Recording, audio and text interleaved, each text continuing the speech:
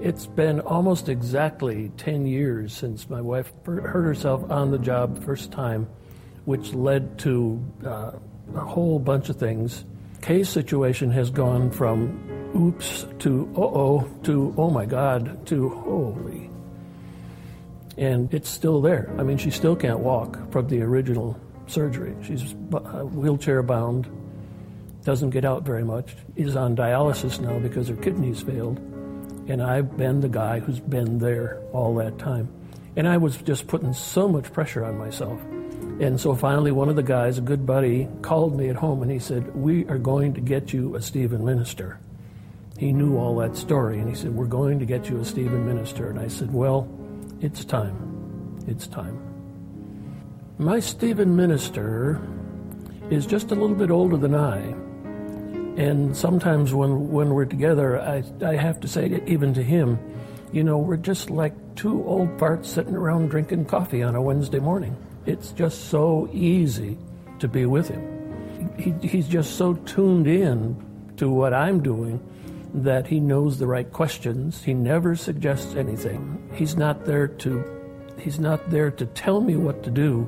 He's there to get me to talk to myself until I discover what is necessary. And I can tell him anything. He listens to anything. He listens to the good stuff. He listens to the bad stuff. And he's also very happy about the successes that I've had along the way. I can't wait to tell him about some things. So it's been a lot of pressure. But my Stephen minister has just walked me through it, talked me through it, questioned me through it. And I'm surviving very nicely. I'm grateful to Trinity for caring enough, the people there were caring enough to literally put a Stephen minister in my back pocket, because I wouldn't be where I am today if it weren't for that. So I give thanks every day. In fact, my connection with the church now is I don't go to worship to take, I go to give. I have gotten so much from the church, so much through my Stephen minister, that I go to give it all back, or give us back as much of it as I possibly can every Sunday morning. This relationship with the Stephen minister is about you and God and getting you through the next period. I'm very proud to say I have a Stephen minister. If you're under anything like the pressure that I was under then, wouldn't you like to be where I am now? You can get there if you take on a Stephen minister. But you can't have the one that I have.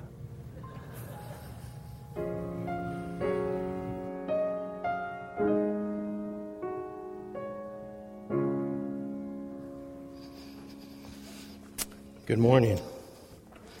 I'm JR, one of the pastors here at Cedar Hills, and I want to invite you to turn around to the person seated next to you and say, "I'm glad you're here this morning."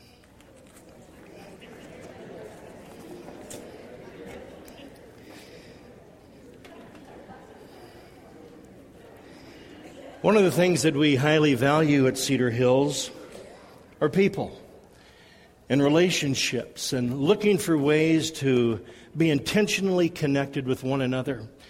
And this clip that you just saw with Jim telling you a portion of his life story represents one of the ministries that we have at Cedar Hills. So if you're in a situation similar to that, or you have a friend, you know somebody who's in a situation like that, one of the ways that you can get a Stephen's minister here at Cedar Hills is to simply call the office, talk to one of us pastors, and we'll refer you to the team leads, and they'll see to it that a Stephen minister is assigned to you. You know, we don't get through life alone, do we? And this morning we're going to take a look at a passage of Scripture in the Gospel of John. So if you have your Bibles, I'd like to invite you to grab those and turn with me to John chapter 16.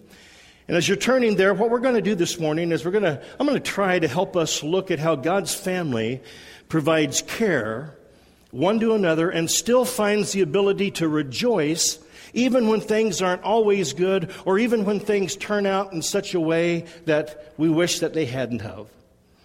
So if you have your Bible, look with me to John 16. And so while you're turning there, I'm going to say just a couple of other things to set this up. Now, I've been reading this passage of Scripture for a couple of months now. And I find it to be, for me, a very moody passage of Scripture because it identifies many of the bottom-of-barrel type emotions that all of us experience when we go through this side of life. Things like pain, things like loss and tragedy.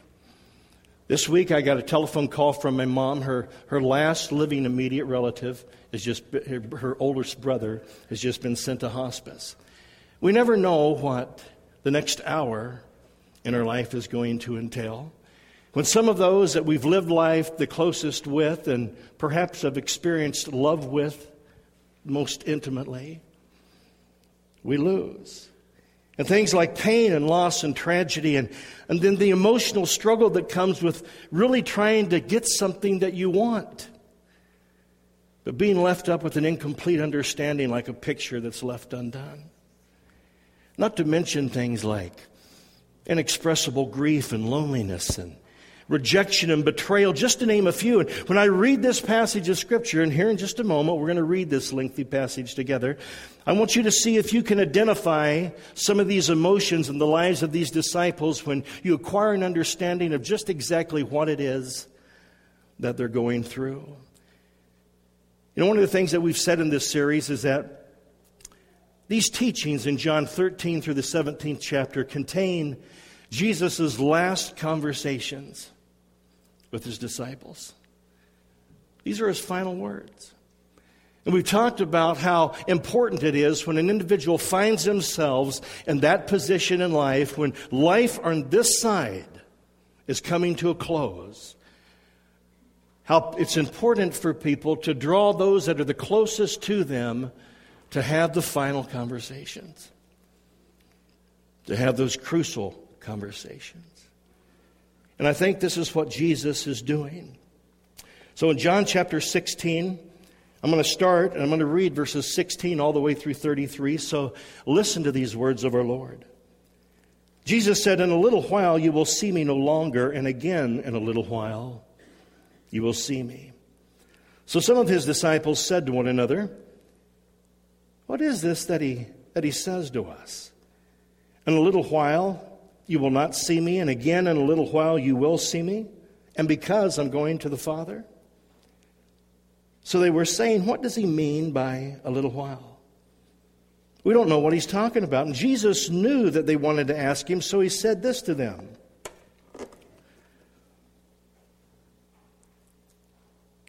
"Is this what you are asking yourselves?" he said. "What I meant by saying, in a little while you will not see me, and then again in a little while you will see me? He said, truly, truly, I say to you, you will weep and lament, but the world will rejoice. You will be sorrowful, but your sorrow will be turned to joy. When a woman is given birth, she has sorrow because her hour has come. And when she has delivered the baby, she no longer remembers the anguish for joy that a human being has been born into the world. So also you have sorrow now. But I will see you again, and your hearts will rejoice, and no one will take away your joy from you. In that day you will ask nothing of me, for truly, truly I say unto you that whatever you ask of me in my Father's name, he will give it to you. Until now you've asked nothing in my name. Ask, and you will receive, that your joy may be made full." And then Jesus said in verse 25, he said, "I've said these things to you in figures of speech. The hour is coming when I will no longer speak to you in figures of speech, but will tell you plainly about the Father. And that day you will ask in my name, and I do not say that I will ask the Father on your behalf. For the Father himself loves you, because you have loved me and have believed that I came from God. I came from the Father and have come into the world, and now I am leaving the world and going to the Father."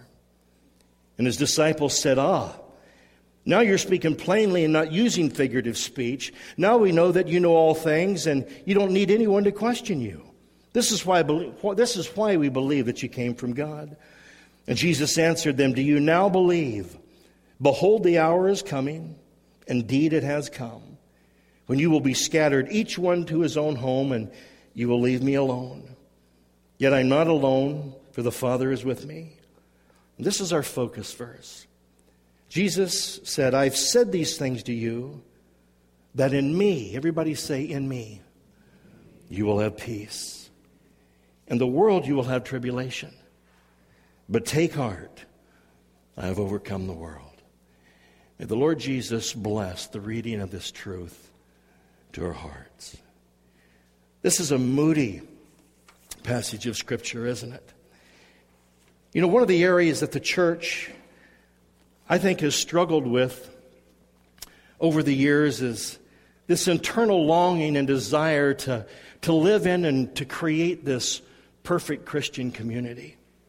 And I'm talking about this place where God is allowed to be God, where He's always leading us, where He's always guiding us, where He's always comforting us, and where He comes to live in us. But in the meantime, everybody say, in the meantime. And that's what we're going to talk about this morning. In the meantime, when we're trying to create this community where we're always experiencing God, we have to deal with the realities of life on this side of eternity. And with that comes tragedy and pain and loss and suffering and heartache, and it just hurts. There's this deep longing for this kind of life to be experienced in the midst of loving fellowship, though, isn't it? God gives us glimpses of His presence. We get to experience Him. There are times in our lives when we experience an unbelievable depth of unity, an undefinable experience with peace that just defies all natural understanding. If you've ever had that in your life, just raise your hand. Yeah, a number of them. Sometimes things that are it just escapes the ability for us to naturally explain them. And even if you're here this morning and you're not a Christian, I think that probably most people, just from my limited experience, whether they're a Christian or not, have a fantasy or dream, maybe religious, maybe not, of a life that's better than this. That life can be improved, that life can be better, that maybe or maybe not there's something on the other side. I believe that deep down inside every human heart is the desire to experience this kind of picture that Jesus paints with His words. A place in eternity that He's preparing for us. But in the meantime, everybody say in the meantime, life can be rough. It can be so brutal, it can be so unfair and so unassuming, especially when you're a Christian, because you know how important it is to try to remain in Him and abide in the vine and try to create this community that's always fostering this love and providing this care and walking and demonstrating this kind of peace. And then the uncertainties of life, all that stuff that happens in the meantime, hits you. And it hurts. It takes painstaking effort on our part sometimes to strive, to seek, to walk in obedience in the footsteps of Jesus. That's when you need a friend like Jim had in Stephen's ministry to come alongside of you. That's why I had you turn to your neighbor and say, I'm glad to see you here this morning. Because none of us get through life alone. And if you're here this morning and you're trying to do Christianity on your own, I'm here to tell you that it was never designed to be lived that way. That we're designed to be connected to one another. To have men and women of faith who genuinely love us. Develop relationships with us to such a point to where they're invited to speak truth into our lives and come alongside of us and walk with us to provide sound counsel. To put a loving arm around us and just to tap on the shoulder and say, hey, you were in my prayers this morning. And then there are the other times in life when life's easier. I mean, we're abiding in the vine and God feels present. His love is in the air. We're full of life. We're full of vision. We're full of passion. And when things like that happen, we begin to try to formulate things and we try to capture and protect these experiences of abiding in this anointed presence of God. In fact, so much so that groups throughout history have made great efforts to attempt to bottle something that could never be bottled. The love of God. His presence. It's never meant to be bottled. It's meant to be experienced. He came so we could experience him and share this truth. I'd like to say something else. He's not something, he's someone who's to be shared with the world. And to get just a little bit personal, this means our world too. In an attempt to live this out, groups have gone into hiding. They've had these great experiences. They've discovered these truths. And in this attempt to bottle them, some groups have gone into hiding. Others have formed separate communities. Some have withdrawn from culture, even Christian cultures that they felt were polluted with worldly values. One of the things that Jesus makes clear in these teachings in John 13 through 17 is that we're sent out into the world. And I want to say this because I do believe that there are times in our lives when we need to retreat and withdraw for a season to be renewed, so that our hearts can find clarity and we can be focused on discerning what God's will is, but we always re-engage the mission. We always re-engage people in the mission.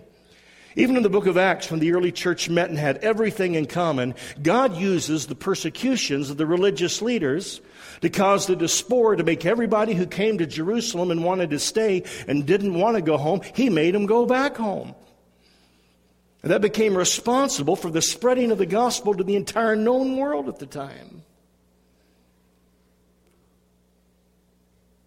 Jesus' prayer, right after this conversation in John 17, was not that we be taken out of the world, but that we be protected from the evil one who's in the world.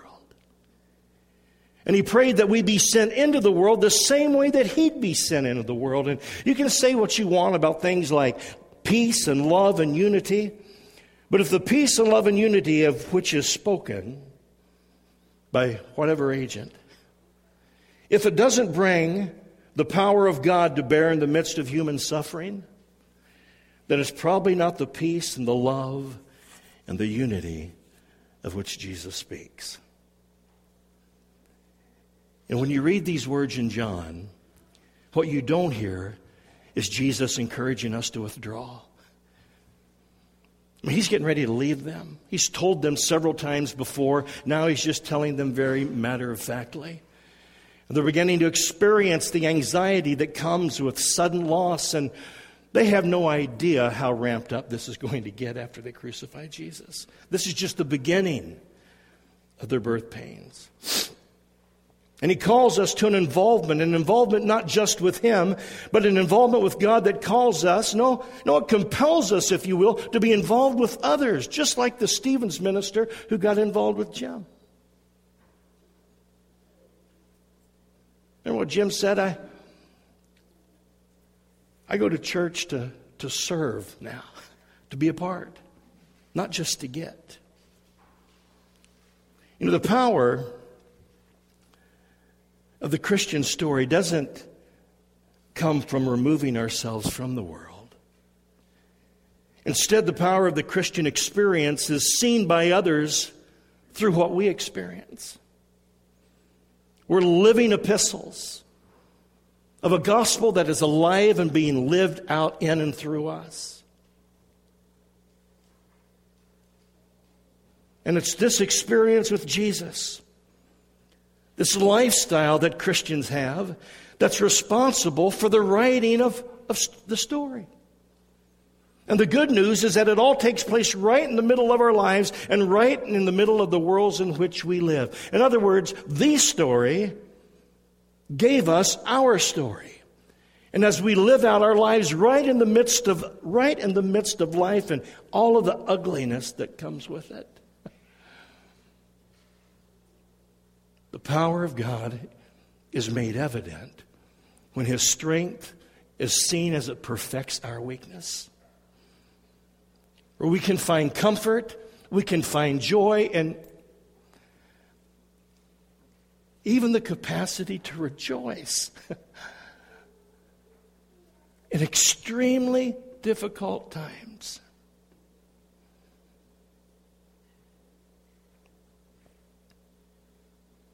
So because we are in the world, We have to do the world like everyone else. We have to work. You know, you're looking at a guy, when I went back to seminary, I worked 3 jobs and had a family of 6. You know, it took me 5 years. You got to work. You got to pay bills. You got to raise your family. You have to deal with tragedy and experience loss and pain and suffering, and you get it. Just because you're a believer doesn't mean that you get a free pass. But it does mean that you're connected. Everybody say connected. We're connected with God's strength and power from above because He lives in us. But man, we're connected to others too. I don't think I'd have got through seminary if it wasn't for some of my fellow seminarians.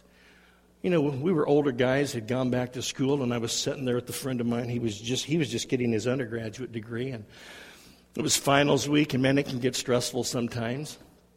And every once in a while, I'm known for a really good belly laugh. Sometimes it may happen at a place where it shouldn't happen, but man, when it happens, it just happens, you know. We were sitting at a table, and I'd just taken a sip of coffee, and he was telling me, he says, yeah, when I graduate, he says, I'll be at least qualified to sweep the floors in the gymnasium. And I don't know why that struck me so funny, but I'd just taken a sip of coffee. And this is at Oral Roberts University, where you have to wear a shirt and a tie every day when you go to class. And he had this nice white shirt on with this nice blue striped tie. And man, it hit me so funny that I started to laugh, and I had a mouthful of coffee, and I tried to hold my mouth tighter, and as the air built up, my lips just acted as an atomizer, and it just showered him. And there were 4 of us seated at the table, and then we all just lost control in the cafeteria. We all thought it was so funny, and I gave him a $20 bill and told him to take it to Cleaners and let me know if that worked. If not, I'd buy him a new shirt. It was a time of great stress for us. 3 jobs, one of which was pastoring a small church, audiovisual coordinator for a major university, married, 4 children. But it was my connection with those people who were doing life with me that got me through a lot of it. I mean, they understood me. They got me. They even accepted me with the things about me that they really didn't like. And I think that's one of the great gifts that you get in the body of Christ, is that there's great diversity, and that strength is found in our diversity. But it's also found in our unity. But it's not a unity that comes from ourselves. It's a unity that comes from the one who lives in each of us.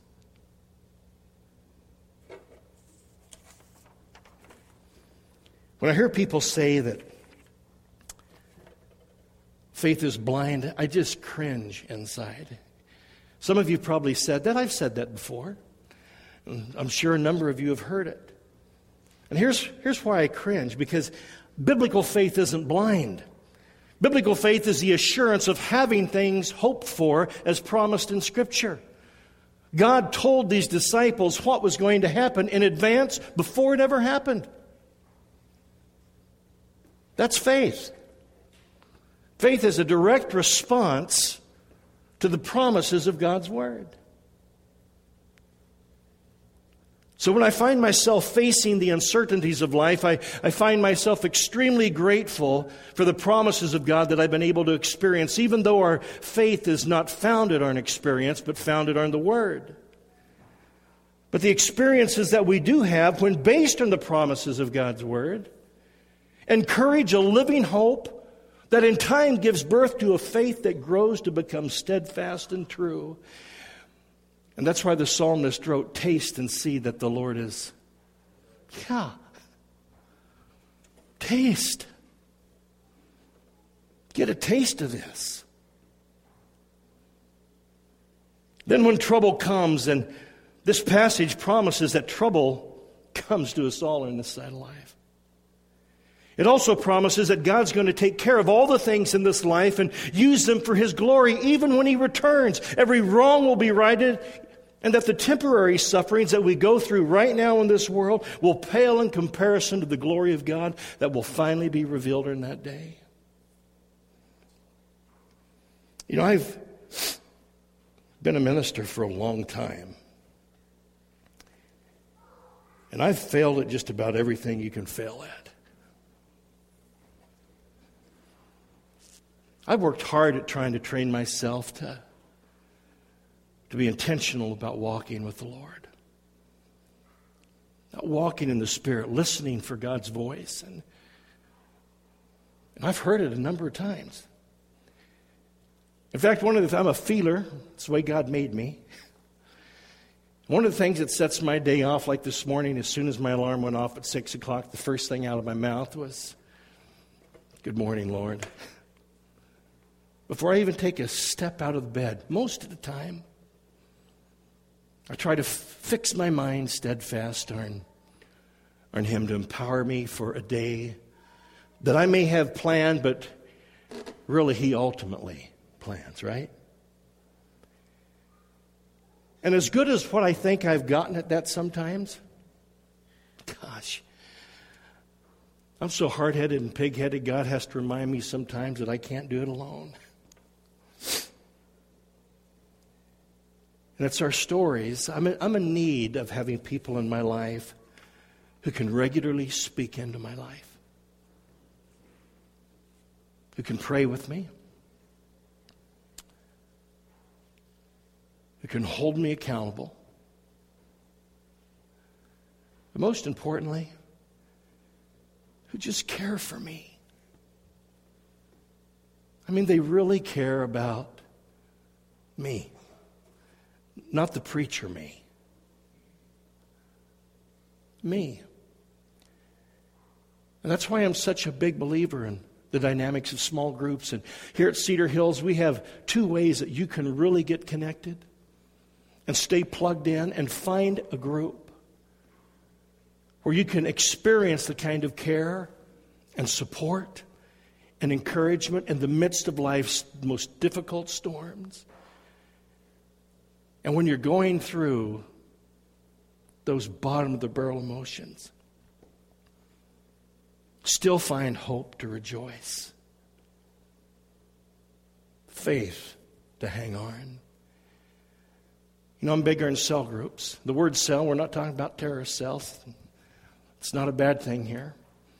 We use the word cell here because the human cell is the smallest part of the human body that's capable of reproduction. It can reproduce itself.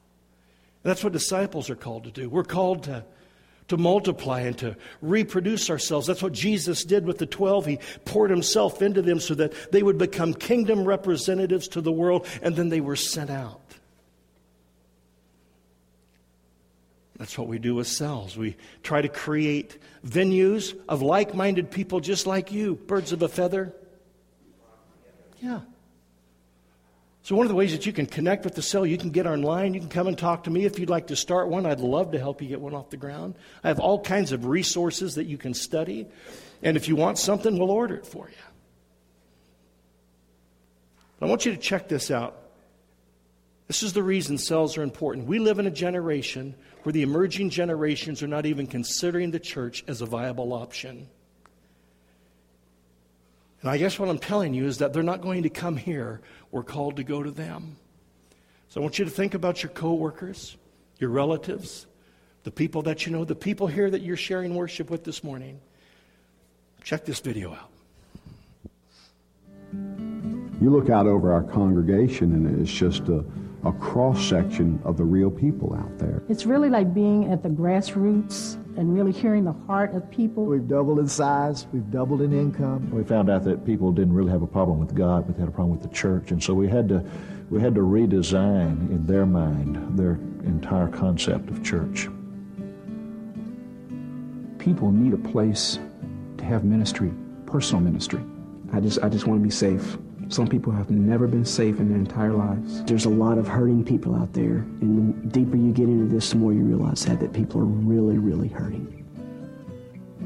Everybody feels like people have to come to the building in order to become a Christian. We have people that will go to cell group meetings sometimes up to a year before they ever show up on the church campus. And that's all right. The cell group is a channel into the body. They can come as they are, they can eat with you, they can fellowship with you, yet you still have an opportunity to minister to them.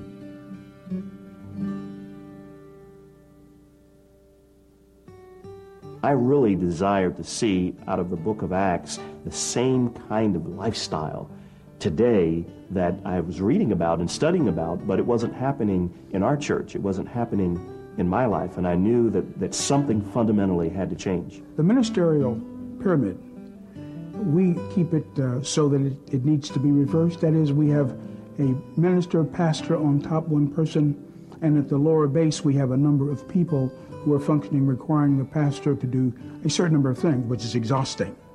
But we have turned that pyramid around so that the pastor, if you will, feeds into the body, equips the body, and the broad base, if you will, of the cells then do the bulk of the ministry.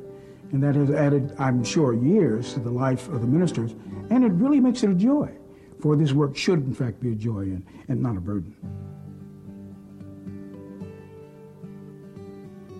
I could sow into others, raise up leadership, and watch those leaders raise up other people to extend the pastoral ministry, the care for God's people, that I don't have to do all of the pastoral caring, that the body ministers to the body. The work of the ministry is doing the stuff. Right. We see a difference between preaching and pastoring. Now people can be discipled in a way that's going to cause them to grow and be able to disciple others. We're producing leaders rather than maintaining followers. We have created spiritual leaders. They have given us the leadership, and we have given them the ministry. They see themselves as that vital and that equipped, that they're ministers of Jesus Christ, just like the guy preaching the sermon. My role in the church is not to just sit and be ministered to, but to be the one who ministers to others. People who just used to sit in the pew, now they're on the battlefield. That's right. We are all conquerors. We are agents of the kingdom, we call ourselves. We are dangerous to the enemy. I have backed away from doing professional ministry, and I'm sort of the coach for the people. We help them solve their ministry problems now because they've taken the ministry themselves. Do you remember in Exodus where Jethro told his son-in-law Moses, you need to empower others, groups of 10, groups of 50, groups of 100, groups of 1,000.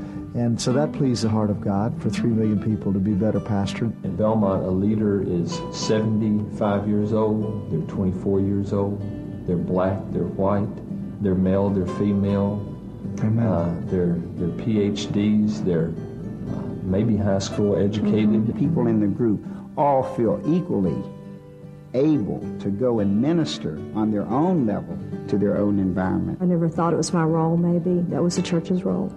And I am the church.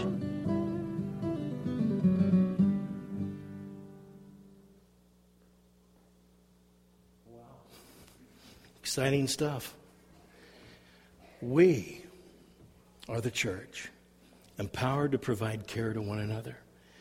We don't do life alone. We do it together. I want to encourage you, if you come to Cedar Hills, if this is your home, or maybe you're here and you're considering this your home, if you need a Stevens minister, call the office, contact one of us pastors. We'll get that process started for you. If you'd like to be a part of a cell, you can call the church office and call me, ask to talk with Pastor JR, or go online and check out the cells that we have going and find one that meets on the night that you're available, and attend and visit one. Would you bow your heads with me in prayer? Father, this morning we come before you. Lord, I thank you for your word. I thank you that, Lord, you created us to be and to function as the body of Christ. Lord, we thank you that even though in this world that you promise tribulation, you also promise us that you've overcome it. And you encourage us to not live in fear of it. So, Lord, I pray for your peace that passes all understanding to reign in the hearts of your people. And I ask it in Jesus' name. And everyone said...